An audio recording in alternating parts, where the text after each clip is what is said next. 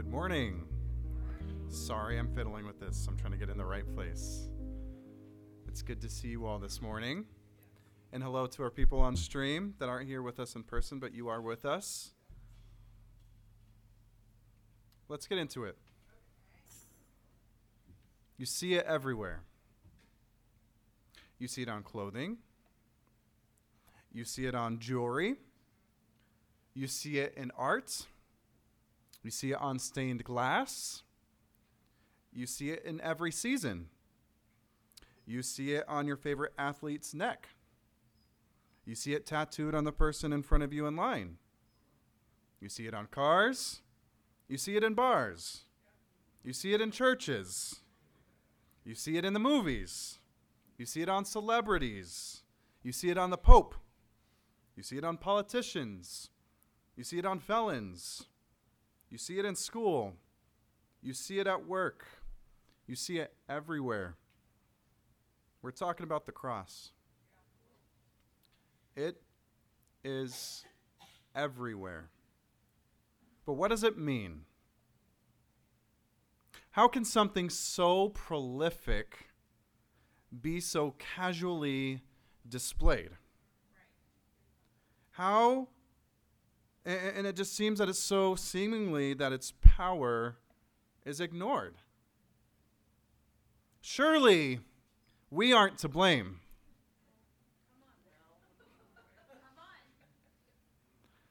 It must be something about the presentation of it or the icon itself that beholds the power to forgive and change lives. Right? Wrong. The cross is so much more than we can ever imagine. Unfortunately, it may seem at times that the cross has suffered something like radio syndrome, where they blast something good across the airwaves until it loses its meaning and value. That's probably happened to your favorite song a time or two. The cross is prolific, but is it treasured? Today, we're going to listen to Psalm 22 and learn what it may mean to truly treasure the cross. Please open your Bibles with me to Psalm 22.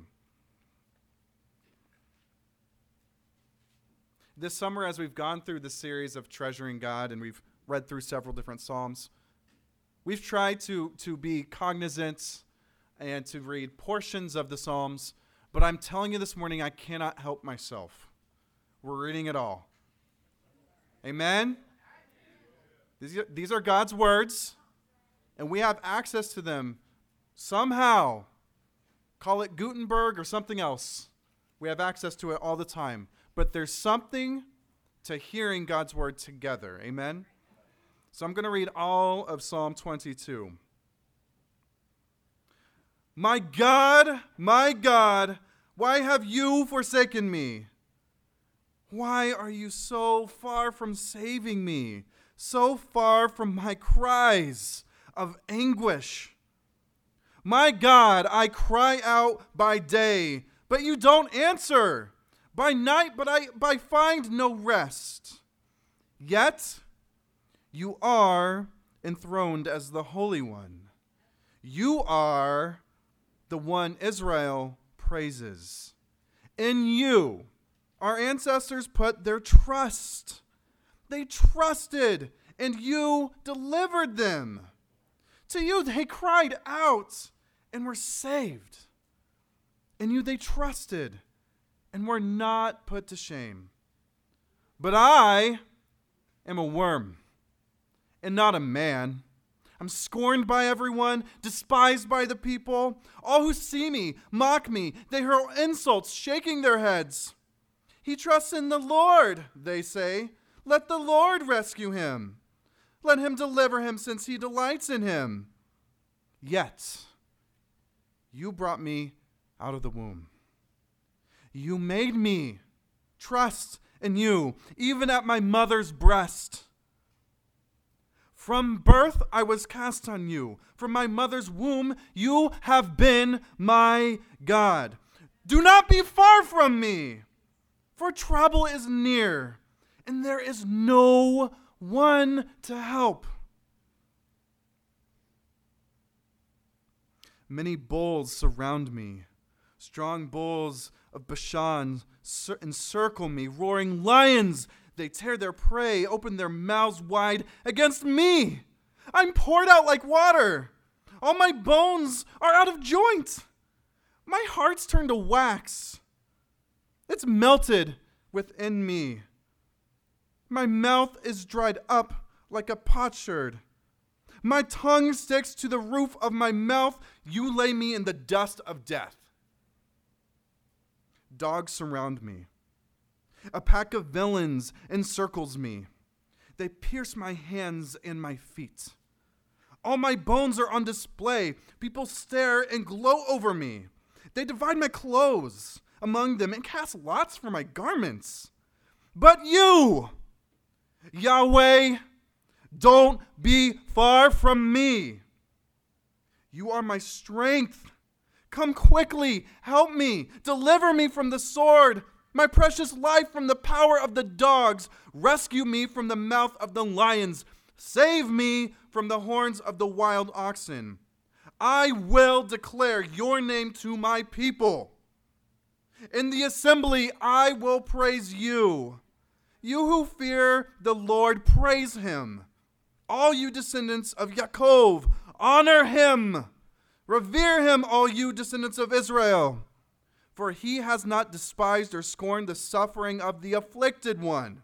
He has not hidden his face from him, and he has listened to his cry for help. From you comes the theme of my praise in the great assembly. Before those who fear you, I will fulfill my vows. The poor will eat and be satisfied. Those who seek the Lord will praise him, and may your hearts live forever. All the ends of the earth will remember and turn to the Lord. All the families of the nations will bow down before him, for dominion belongs to the Lord, and he rules over the nations. All the rich of the earth will feast and worship. All who go down to the dust will kneel before him. Those who cannot keep themselves alive. Posterity will serve him. Future generations will be told about the Lord. They will proclaim his righteousness, declaring to a people yet unborn, he has done it. Amen. Please say amen. So be this, God. So be this. What can be said about what we find within this poem, this song, this cry? It's obviously a lament psalm, am I right? Felt a little bit of emotion within the words there. Just a little. And hopefully I was reading into them in the right way. Please read that on your own. It's a poem, and it shows us how to accept ourselves and whatever emotions we're feeling. This is what a lament psalm is.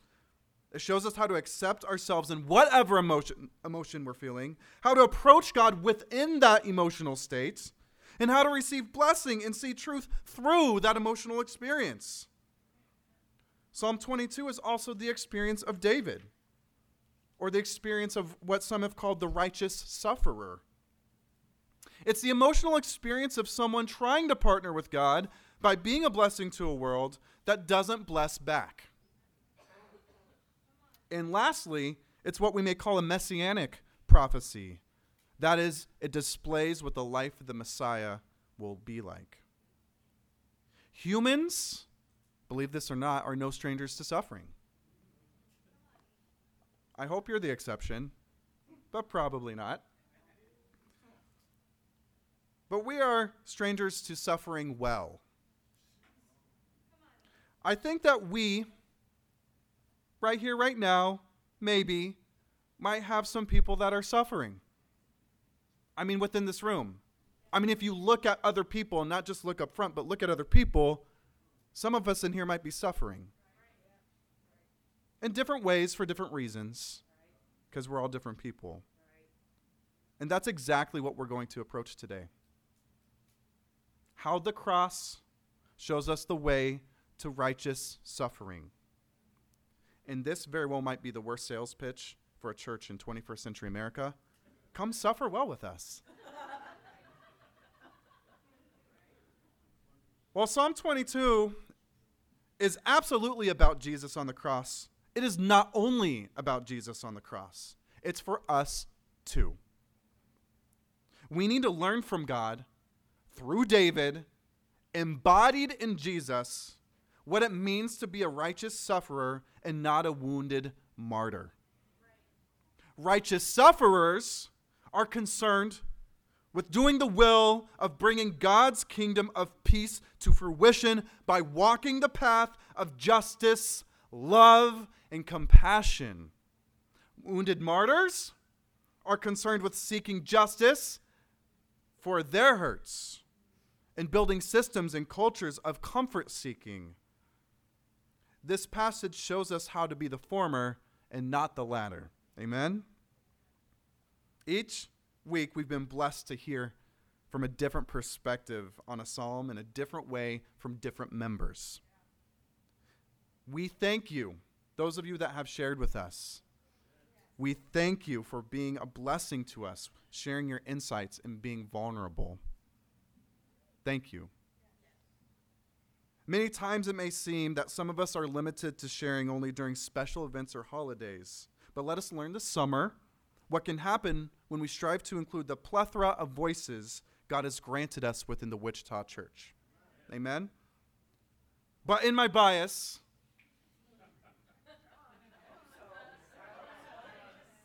I must admit that today is my favorite sharer. Marissa. Marissa's been part of the Wichita Church basically her whole life.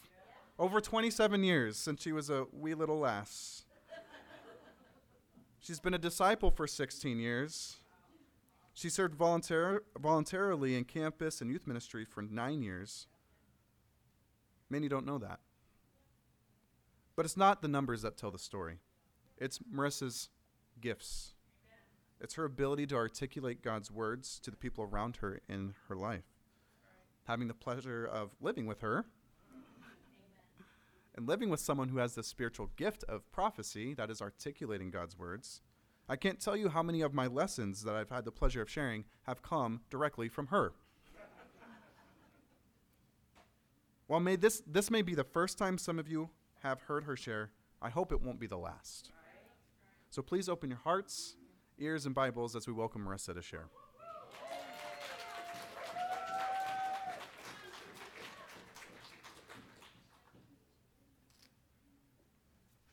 All right, forgive my blushing. That probably will last the entire time. So, it's just how it's going to go. All right.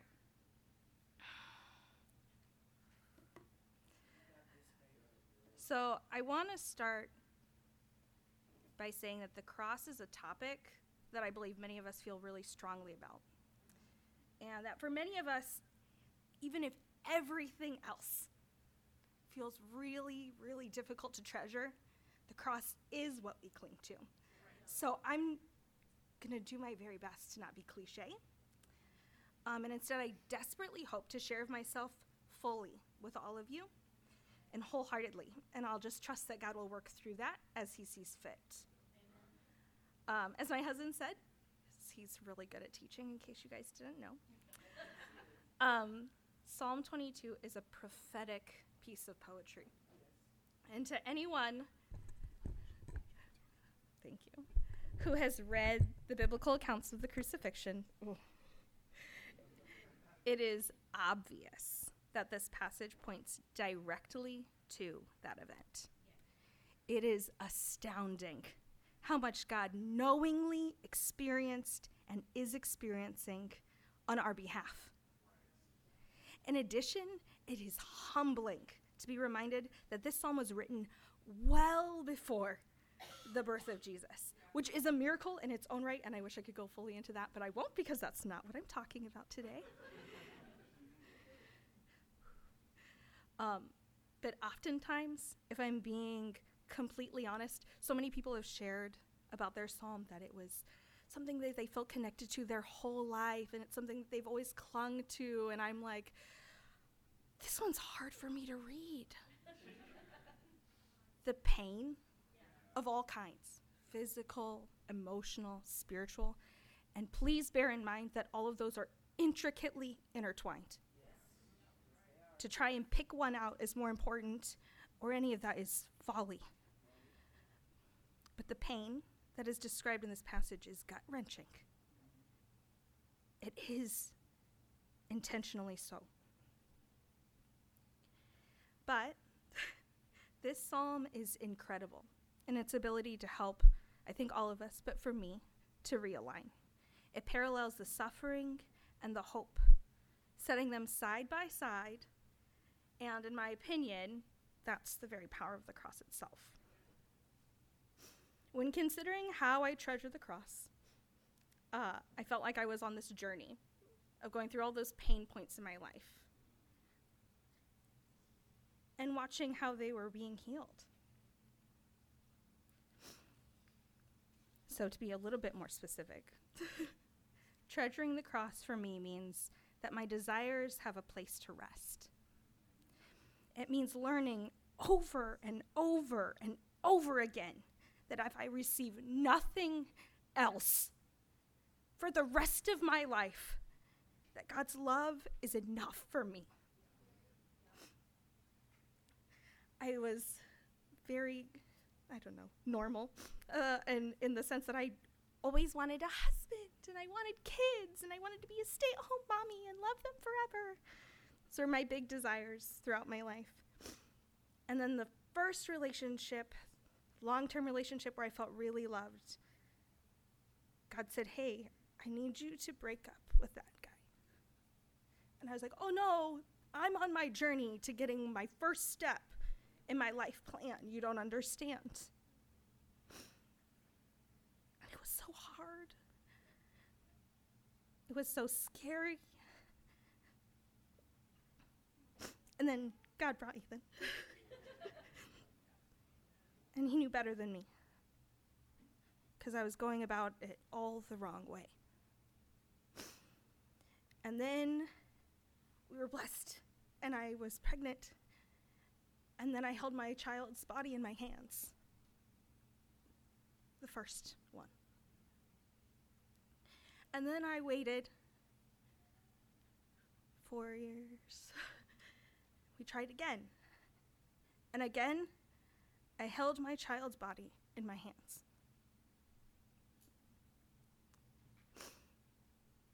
And then, God gave us Ren. And you guys know her. She's amazing. Crazy, but great. Thank you. And I was like, sweet. And I'm home, and I spent 2 not so blissful, but amazing years at home with her. And then finances got tight, and it was time to go back to work. And I had to trust somebody else to take care of this sweet child that I fought so long to hold. And I had to go back to work. And I wouldn't trade any of it. Each time I put that bit of my desire out there, God has always given me more. Every single time. Sorry. Oh, that was really unpleasant. In Matthew 6, it says, where your treasure is, there your heart will be also. It does not say, hey, you will magically feel amazing doing these things. If we are waiting to feel like it feels right, our heart is not where it should be. Our treasure is not where it should be. That's what I learned. In Psalm 37, it says, he will give you the desires of your heart. And the preface there is that your desires have to be in line with his. Sorry. Back to my other notes. All right, second, treasuring for the cross for me means that my fears no longer have to be what drives me, that I do not need to succumb to a mindset of scarcity and viewing others as competition or building up my empire by pursuing my own benefit. I do not have to protect myself from others, and their opinions and expectations of me are no longer a burden that I have to bear. That I can set down the weight of how things should be, that I do not need to feel the pressure to have it all together or to know all of the correct answers. And can I tell you, that one still hurts. Because even among believers, I have felt belittled, devalued, I've been accused, dismissed, and questioned. I have outright been told that I need to be doing more. The day I was supposed to be baptized, and I say supposed to be because it didn't happen that day, I was told that I would not be because I hadn't proven I was ready. I was still too shy. I wasn't sitting up front. I hadn't invited people to church. I was 14. Teens, I want to pause here. I want to tell you something really important. I am so sorry. In many ways, we have failed you regarding this aspect of the cross. In many ways, we have contributed to placing the opinions of others on the throne versus God.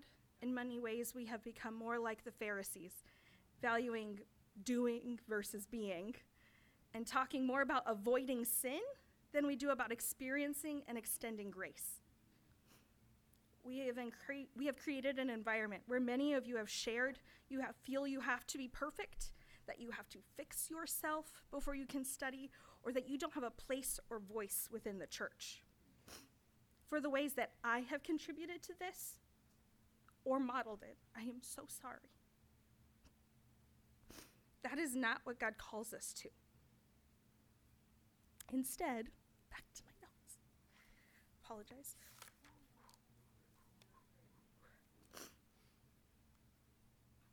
In John 10, it says that he came to give life and life to the full. Depending on where you want to go, if you want to keep it Old Testament or New Testament, it says that God says, it is mine to avenge, so I don't have to. In Matthew 11, he says, my yoke is easy. How often do we make it harder than God makes it?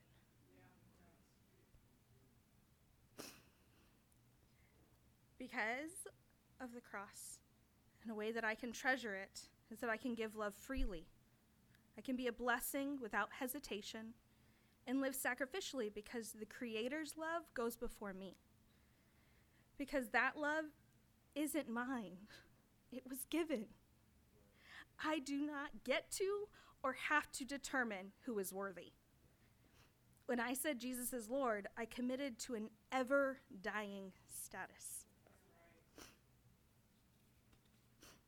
In Luke 9, Jesus said whoever wanted to follow him had to deny theirself, to take up their cross daily and follow him. In Galatians 2, he said, it is not I who live, but Christ who lives in me. And in 1 John 4, it says, we love because God first loved us. We can cheapen the cross when we limit its power to only the forgiveness of sin and separate it from lordship. I beg of you to consider what it looks like, because if it is only about wiping the slate clean, we miss out on the fact that Jesus is, was, and will forever be the purest example of fully loving God and loving others. And by choosing to participate in that death, by putting to death all those parts of us that desire to sit on the throne, can you tell I like that phrase? I've used it a couple times, of our own lives, which is a process, it is an unfolding. We have the opportunity to choose again and again and again, the truth, capital T, and the freedom to do the same. Thank you.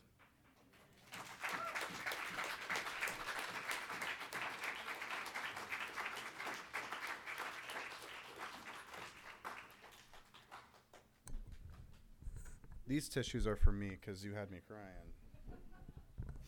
But powerful words, real words. Thank you, Marissa. Did you catch what she said? We can cheapen the cross when we limit its power to only the forgiveness of sins and we separate it from lordship. Say it again. It's being recorded. This is the way of the wounded martyr, isn't it? The one who declares spiritual bankruptcy out of desperation only to slowly accumulate their own personal wealth again over time. This is not the way of the righteous sufferer, the Messiah, the way of Jesus in Psalm 22. Let's go to Romans. Ken brought up Romans earlier. That was not planned. Just so everyone knows, that's the Spirit at work. But we're going to Romans. Romans 5 and 6 reflects on this lesson of the cross, this lesson of suffering, and it guides us as we commune before God. And we think about what the cross means for us, what it means for the world. So if you go to Romans 5, in the first 5 verses there, it says, "Therefore, since we've been justified through faith, we have peace with God through our Lord Jesus Christ, through whom we have gained access by faith into this grace in which we now stand. And we boast in the hope of the glory of God. Not only so, but listen to this, but we also glory in our sufferings, because we know that suffering produces perseverance, perseverance character, and character hope." What a callback to last week with David. "And hope does not put us to shame, because God's love has been poured into our hearts through the Holy Spirit and has been given to us." With the wounded martyr, they have no perseverance, no character, no hope. But the righteous sufferer does. And if we take a field trip back to Psalm 22 and verse 25, remember that it said, "From you comes the theme of my praise in the great assembly, the church. Before those who fear you, I will fulfill my vows. The poor will eat and be satisfied. Those who seek the Lord will praise him. And may your hearts live forever." We know we are suffering well when we are led to a place of patience, humility, and hope. How are you suffering this morning? Weird question, but maybe the most relevant question we need. We cannot get there by lambasting one another about sin over and over, as Marissa said. Therefore, let's go to Romans 6. You have no idea how hard it is for me to not just read all of Romans 5 and 6 right now.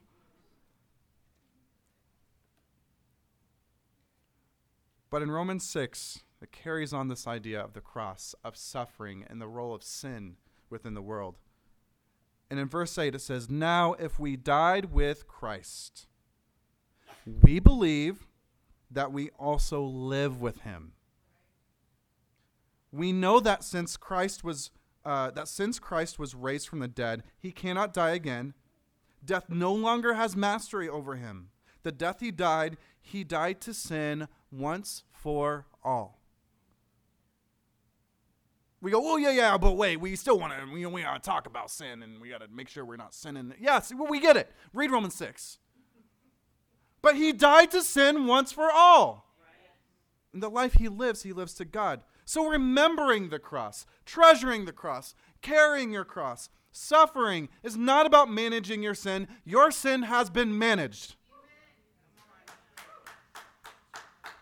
Rather, remember the cross. It's a beautiful symbol, signal, reminder to the person who desires to fulfill the mission of the kingdom, to know that suffering will come, and it is the key.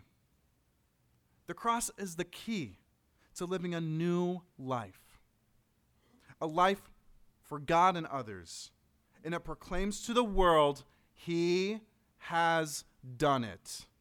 Amen. Let's pray and let's commune together.